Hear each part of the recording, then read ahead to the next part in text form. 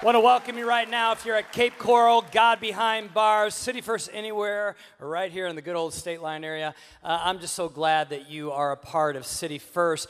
And I'm glad also we are starting a brand new series today called Endless Summer. Endless Summer. Now, as I say that, in the Midwest, right now it's like 80 degrees. It's beautiful. Like, we would take this 24/7, 365 days a year, you know what I mean? But if you are down in, let's say, Cape Coral, Southwest Florida right now, endless summer means that you're endlessly living on the surface of the sun. So really, you probably want endless February. But anyway, wherever you're at right now, whether it's hot or cold, I'm just glad that you are here. And we are in this series that we are going to talk about living this season of summer with purpose and meaning. So let's not just make this a time that we go on autopilot, but rather that summer is a season of purpose and meaning. We're going to actually focus on the Book of Proverbs, which is a book in the Old Testament. It's also called the Book of Wisdom. Now, we do a Proverbs series about every other or every third year around here, and we do it strategically. So some of you might say, well, they've done these things before if you've been here for years. Yes, every so often we do that, and here's the reason why. The reason we do a series on wisdom is because you make your decisions and your decisions make you, okay? So this is like a refresher course for some of us. Some of us, it's the very first time we're hearing it. These are not the same messages. They're new messages, but we're going to talk about how to make right choices, how to live with wisdom. And if you're not familiar with this book was actually written by a guy by the name of Solomon. Solomon was a king of Israel. He lived about 1,000 years before Jesus was born, or 1,000 years BC. I mean, he lived a long, long time ago, but God had given him a supernatural impartation of wisdom. And he was called the wisest man to have ever lived according to the Bible. In other words, outside of Jesus, this man is the wisest man to have ever lived. And he compiled some of his thoughts into a book called Proverbs. And we're going to study that. And you can almost look at these as like wisdom keys. Keys that unlock a successful life.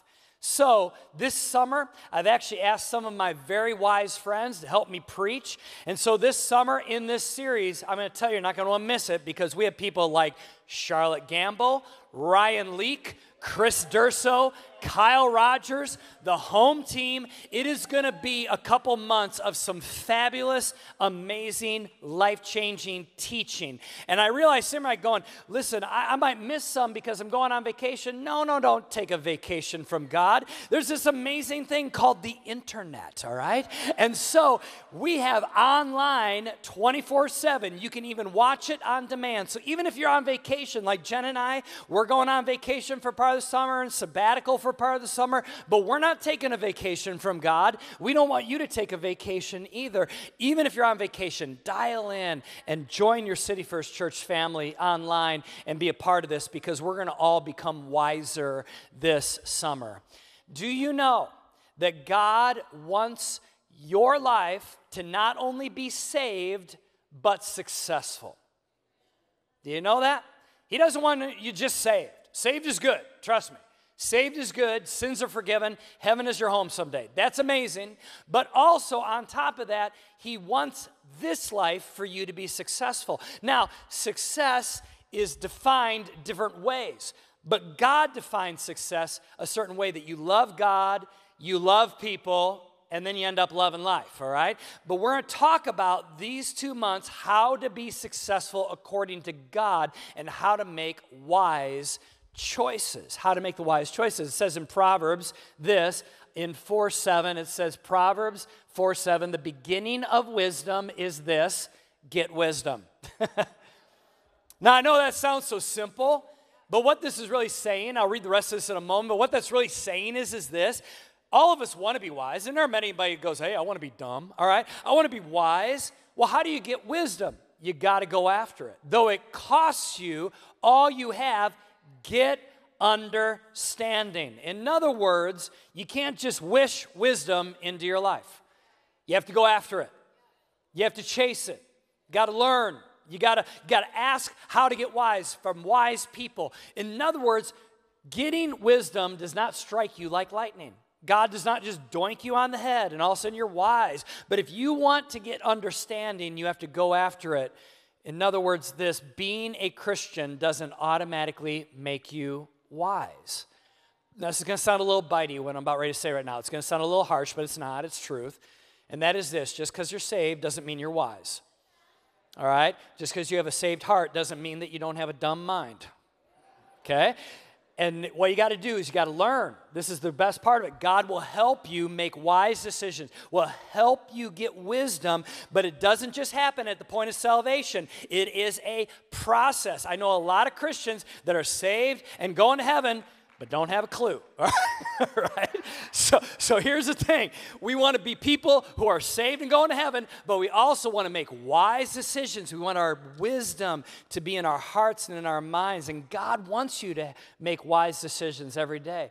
We need to seek Him to make wise decisions on things like big life-changing decisions, like who do I marry? Or what is the career path that I take? You know, God wants to inform those things to you.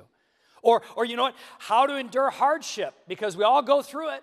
So ask God for wisdom for that. Or how should I spend money? Or how do I choose my close friends? Or God, give me wisdom on whether I rent or buy, or give me wisdom on whether I get a dog or I get a dog, because that's the only wise choice, all right?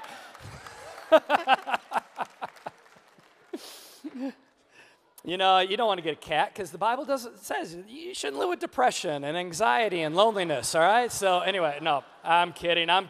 All the cat lovers hate me whenever I pick on the cats, all right? I actually used to own a cat when I was 9 years old, all right? So I did. Named Samantha. Was like a devil. I mean, would like literally, I would walk down the hall and like in the middle of the night and she would take and like with her claws go like this at my ankles or whatever. Maybe that's why I have a thing against cats. But anyway, all right. So, God has wisdom for you, but unfortunately, we tend to go to the wrong sources for wisdom nowadays in our culture. In culture, what we do is we go to social media, we go to the internet. In fact, what we do is we crowdsource wisdom. and you know, have you ever asked anybody on social media their opinion about something? How about their opinion about politics? Let's start with that one. That's usually a very benign subject, right? Well, I'll tell you, a lot of times when you ask for wisdom from the internet, from TikTok, Instagram, Facebook, social media, blogs, whatever else, you get a lot of shared ignorance. I call this getting wisdom. Wisdom, all right? Wisdom is when you crowdsource your social media to make life-changing decisions. Instead, we should have wisdom, not wisdom, all right? Turn to the person next to you and say, I ain't wisdom. So this weekend, obviously we're celebrating Jen. We just did, and we've been celebrating for multiple days now with various parties from people that have come in from out of town or just family parties and things like that. And it's been fun to talk to our two oldest boys, Caden and Connor, reminiscing about some of the days when they were really young and mom and dad and all these things. And one of the things we were talking about here this week is we were talking about how Caden and Connor, they were in like early elementary, and then they went into later elementary and into the beginning of middle school and all that. And boys do this especially, and I think girls do too, but we don't have any girls, so I really can't speak to that. Boys tend to try to figure out like their leash, you know what I mean? They try to like create their boundary, they try to get independence, you know? And so what they start doing is they become a little lippy. And I remember Caden and Connor became a little lippy with Mom and I.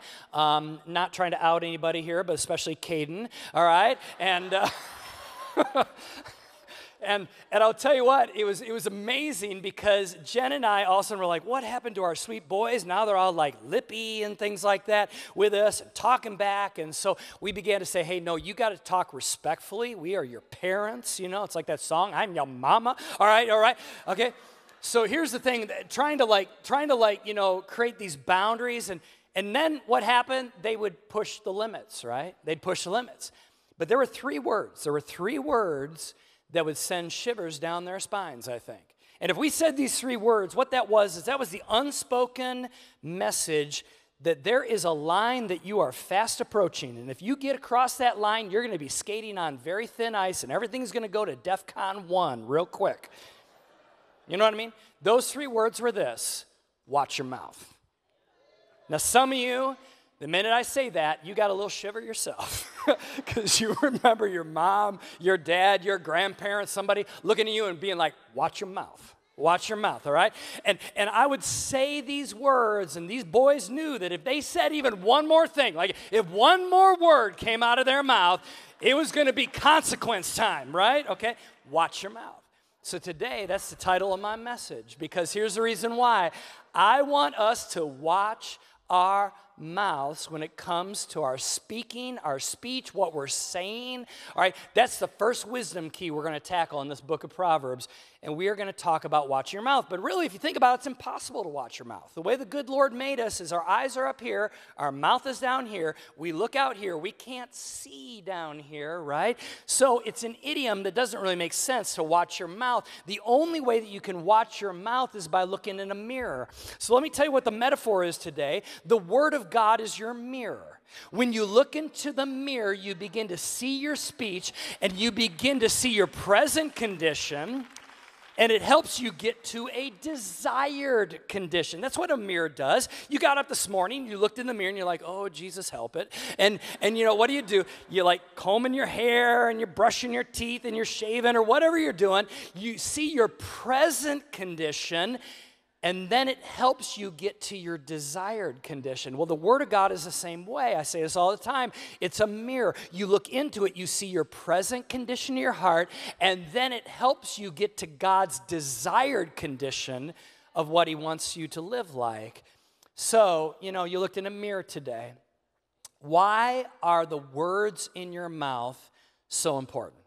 Why is it so important? Well, the Bible says this in Proverbs. Solomon would tell us in verse 21 of chapter 18, the tongue can bring death or life. This is interesting. The tongue can bring death or life. Those who love to talk will reap the consequences. There's an old saying, sticks and stones will break my bones, but words will never hurt me. Think that's true? No way. In fact, I would say this. Most of the wounds that we carry in life, whether we're 17 or 77 years old, most of those words are not because of sticks and stones. They are because of words. Words that somebody spoke to us, over us, words that were spoken that we could still replay as if it were yesterday in our minds, words that kind of framed things for us. Words are very, very powerful. They're very powerful. They're powerful to you. They're powerful to the words around you, or the people around you. Life or death are right here in our mouths. So we could use our words to build people up and heal people, create healthy relationship, or we could use our words to tear people down, to break a heart, to create a lie, to create division, to gossip. I'm oversimplifying this here, but really what Proverbs is saying is our words matter. More than we realize, more than we realize. A body of research, and there's a bunch of them out there that give different figures, but one body of research that I saw was pretty credible, said that the average person speaks 16,000 words a day, 16,000 words. And in America, we have free speech, which, by the way, is a huge blessing, and we celebrate that as Americans. But could I say this? The fact that we have free speech also means that we need to have a greater responsibility with what we say. With free speech comes great responsibility. Sounds a little bit like a Spider-Man movie that I'm saying here. But here's the thing. Many of us in our culture nowadays, many Americans, we just blurt out what we feel. I'm going to tell you like it is, right? Or I'm going to just express what I'm thinking or my opinions, whether you like it or not. And we assume that the loudest person in the room is the expert. That ain't necessarily true. We live in a culture where words are being mindlessly spoken. Think about this, you know, even with our news networks, and whatever news network is the flavor of your choice, all right? They're all 24/7, most of them, and if they aren't, they're online 24/7, so they got to fill it with content. And so there was this invention that came after Ted Turner started CNN, and this idea of like, we got to fill 24 hours of broadcast. Well, let's all of a sudden have these talk shows where people get on and debate things like politics or whatever else. Well, now our world is full of just a lot of talking. everyone has a podcast, right? I mean, it's just like talk, but the problem is you got to filter through it to see and hear the language and the words that are truth versus what words are just being mindlessly spoken, arguments that are out there. This is what Proverbs would say. The wise control their words. Turn the person next to you, the one that you didn't turn to before, and say, you're in charge of your mouth. All right? You know, sometimes we kind of blame it on our, like, heritage or our nationality. We're like, well, I'm Italian. Or, like me, I'm Dutch. You know, I can't help it. You know? No. We're in charge of our words. We are in charge. We're not puppets. Somebody's not pulling strings. We're not, there's some ventriloquist that's there, putting words in our mouth. We're the ones that control our own words and our speech. It says in Proverbs 29, it says this, fools vent their anger, but the wise quietly hold it back. It's pretty amazing. You ever feel like you're going to burst? Somebody's saying something to you. You're reading something online. Somebody sent you a text message. And you're like, right? I mean, you're like, I can talk right now. Like, I could say something. I could respond. You're so passionate, you feel right about it. You want to shout it out, but you don't. Kind of reminds me of growing up. I loved riding and racing go-karts. I didn't race them professionally, but, just at the go-kart track. In fact, even now, I still love it. Every August, we have an all-staff, all-ministry partner retreat here for City First, and we rent out a mini-putt and go-karting place in town, and we all, go go-karting and mini-putting. And I will say there are some staff members that every year get kicked out of the go-karting portion of it. I'm just saying that. I won't name who they are or anything like that, Cameron. I won't name that or anything like that, but I would just say, every year, there's usually one pastor at least that's getting kicked out of the go-karts because they were going too fast and crashing. But anyway, I love go-karting. And the thing that I love about go-karting is that you get to go fast and things like that. But I always felt like this. I always felt like the go-karts didn't go fast enough. And here's the reason why. They have what is called a governor on them. Now, to make this as easy as possible for those of us that maybe aren't that mechanical or don't know engines or whatever, a governor basically just reduces the output of the engine, and it can only go so fast. So in other words, it's a limiter. It limits the engine. It limits the speed, all right? So all these go-kart tracks have governors on it so that, you're not going 100 miles an hour in a go-kart. And here's what I didn't like that. I personally didn't like that because I knew I could go faster, right? It's the same with our tongue. Solomon would say, put a governor on your speech. Oh yeah, you can say things. That little engine can go a lot faster. That little engine could put out a lot more. But Solomon would say, put a governor on it. Biblical wisdom is a governor. Wisdom helps us choose what to say, what not to say, what to speak, what not to speak. Could you imagine a person that didn't have any governor on their speech? Some are like, yes, I'm sitting next to them right now. Okay, but anyway, don't point. Don't point. This is a judgment-free zone here at City First, all right? But it's just not wise. It doesn't help. It's not helpful to them. It's not helpful to you if someone doesn't have a governor and they just let it fly, right? Sometimes wisdom is really quiet and ignorance is really loud, all right? Just because someone's not saying something doesn't mean that there's a lack of intelligence or rightness. Sometimes right is very quiet. Sometimes wrong is very noisy. And that right there is our culture, by the way. If you don't put your governor on your words, you'll regret it. In fact, it says this in Proverbs 13:3 here. It says, those who control their tongue will have a long life. Isn't that interesting? But it says opening your mouth can ruin everything. My hand is up on this. How many of you have opened up your mouth, said something one time that you wish you could take back? Oh my gosh, I mean so many times. I'm like, I walk out of rooms or I walked out of the car or hung up the phone or whatever, and I was like, oh, Jer, what in the world? Why did you just say that, right? We all have those moments. There's this old adage that maybe your mom told you, or your Sunday school teacher, or maybe it was your elementary teacher. When you don't have something nice to say, don't say anything at all, right? Solomon would also go on to say this, would say, you know what? The wise avoid dissension, strife, and gossip. So not only do you put a governor on your tongue, but also you're careful when you do speak what you say, and don't be a person that's full of dissension and gossip and strife. Do you notice how some people are always at the center of unhealthy conversations? You notice that? Like you're always like, man, Susie, Larry, whoever it is, it's like they always know all the dirt. They always know all the problems in other people's lives. They always know the office gossip, the neighborhood gossip, the family gossip. They always are in the middle of unhealthy conversations. It's almost like they are a magnet, and it's like these conversations come to them. Well, that's because they entertain them. Does that make sense?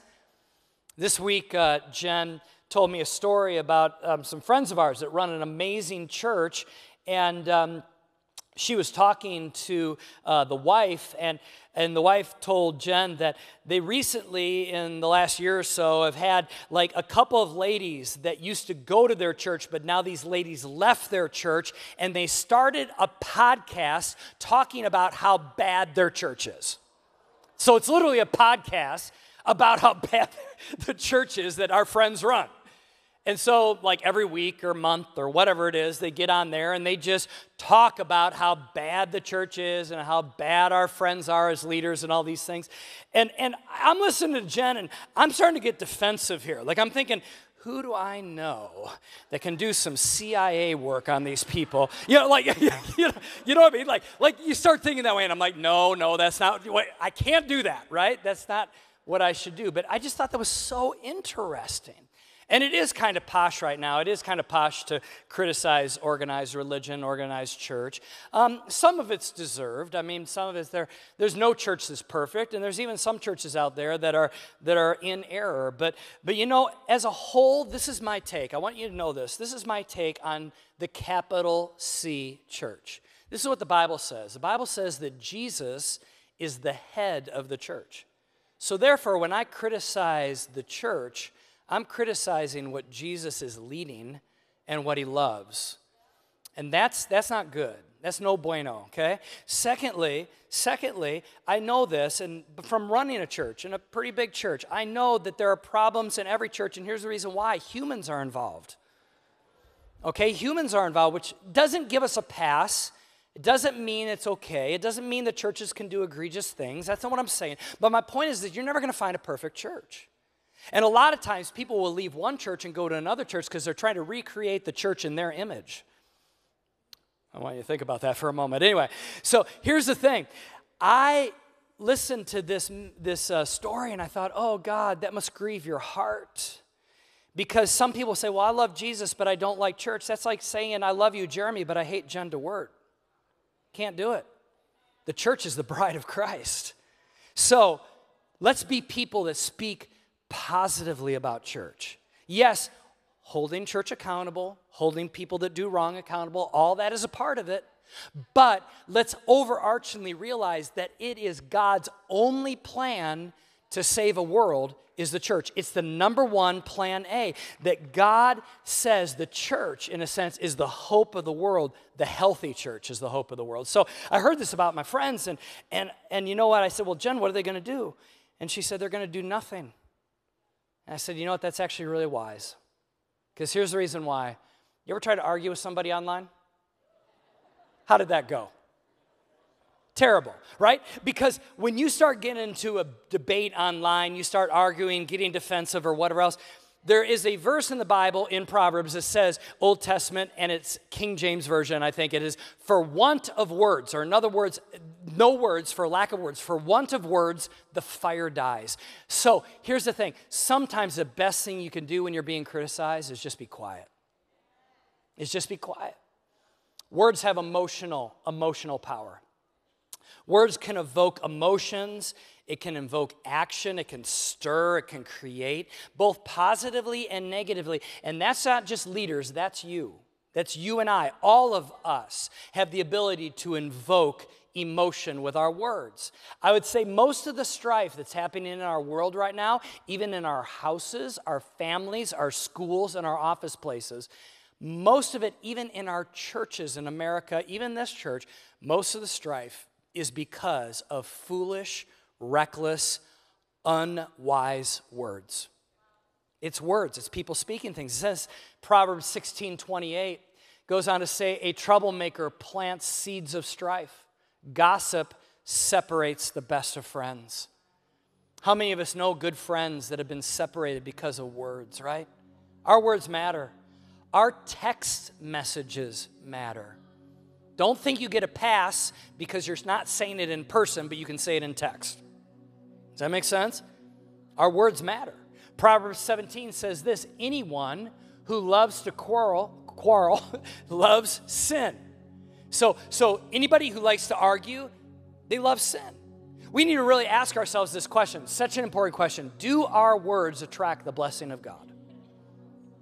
Do our words attract the blessing of God? It's interesting, the Bible states that there are certain activities that actually don't attract the blessing of God. Paul is writing the church in Galatia, and this is what he says. He goes, the acts of the flesh are obvious. So he's like saying, here's a whole bucket list of things that don't attract the blessing of God. Sexual immorality, impurity, and debauchery, idolatry, and witchcraft. Now let me stop there. Those are heavy things right there. Witchcraft, hello.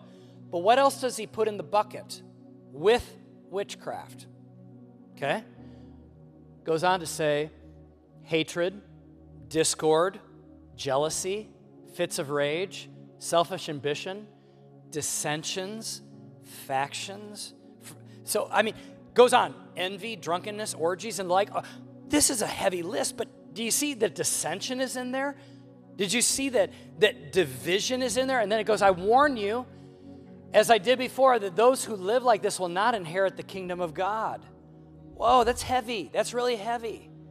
But can I tell you, there's something super catalytic and positive and faith-filled that happens when people speak positive, faith-filled things over their situations and over other people. When we are encouragers, in fact, it even says in Ephesians chapter 4, verse 29, do not let any unwholesome talk come out of your mouth, but only what is helpful for building. Helpful for building others up according to their needs, that it may benefit those that listen. So may our words build, not tear down. I remember having a conversation with Caden when he was about 12 years old. We were at the dinner table, and he was telling me at school there were a bunch of his friends that were like talking bad, and they were tearing each other down and making fun of one another. And then there was this other portion of his class that were trying to, in a sense, stop those kids from saying those things. And they would say, hey, listen, we shouldn't talk this way. We shouldn't do these things. And he said, you know, Dad, the smart ones in the class are the ones that are trying to shut it down.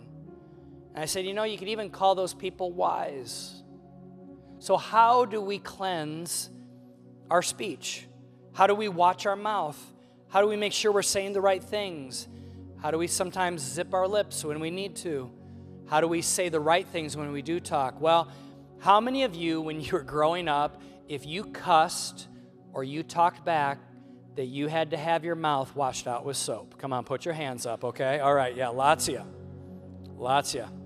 Ivory soap, whatever it was. Well, to cleanse our mouth, maybe spiritually we need some soap. Let me give you an acronym. S, Scripture. We need to look into the Word of God, and we need to ask ourselves, what does the Word of God say about our speech or what we're dealing with in our heart? O, observation.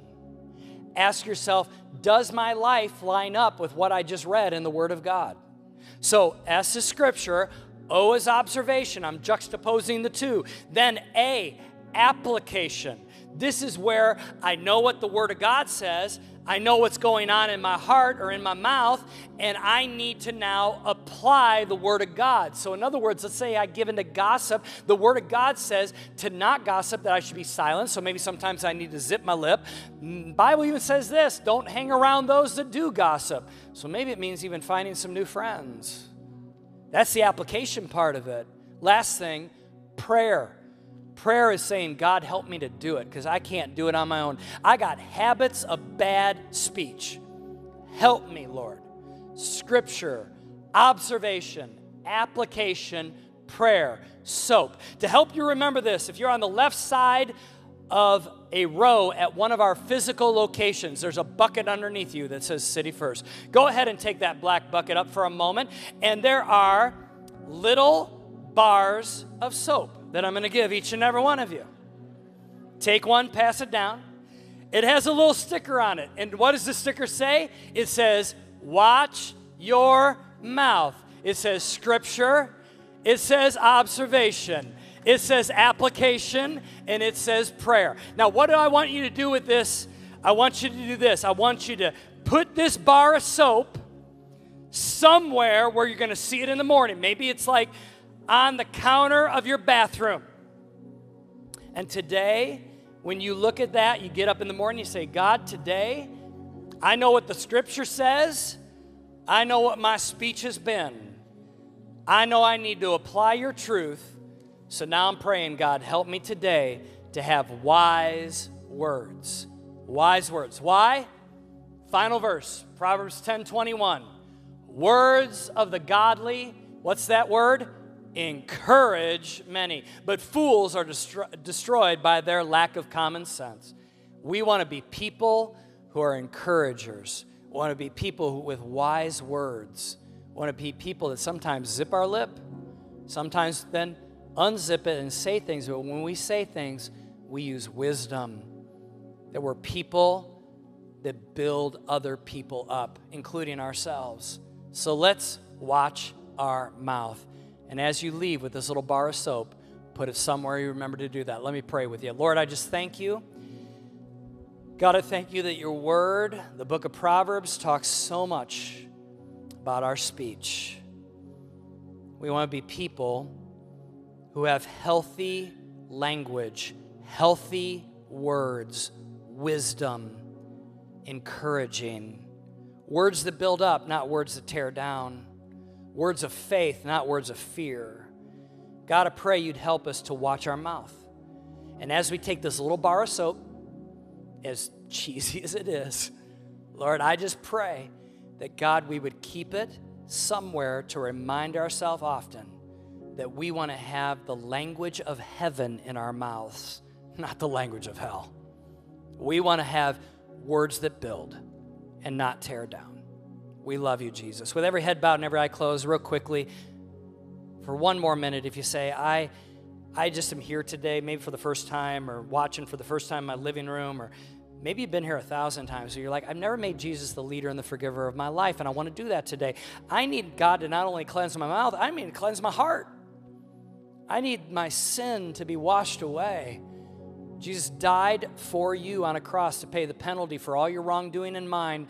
And all you have to do is say, Jesus, I want to make you the leader and the forgiver of my life. I want you to come into my life and be my leader. I want a new life. I want heaven as my home someday. And if that's you, will you just go ahead and repeat this prayer after me? And I'm going to have everybody say it so that you don't feel alone. But as you're saying it, you got to realize God is listening to you, and he is cleaning your heart as you say this prayer. Let's all say this prayer together. Jesus, come into my life today.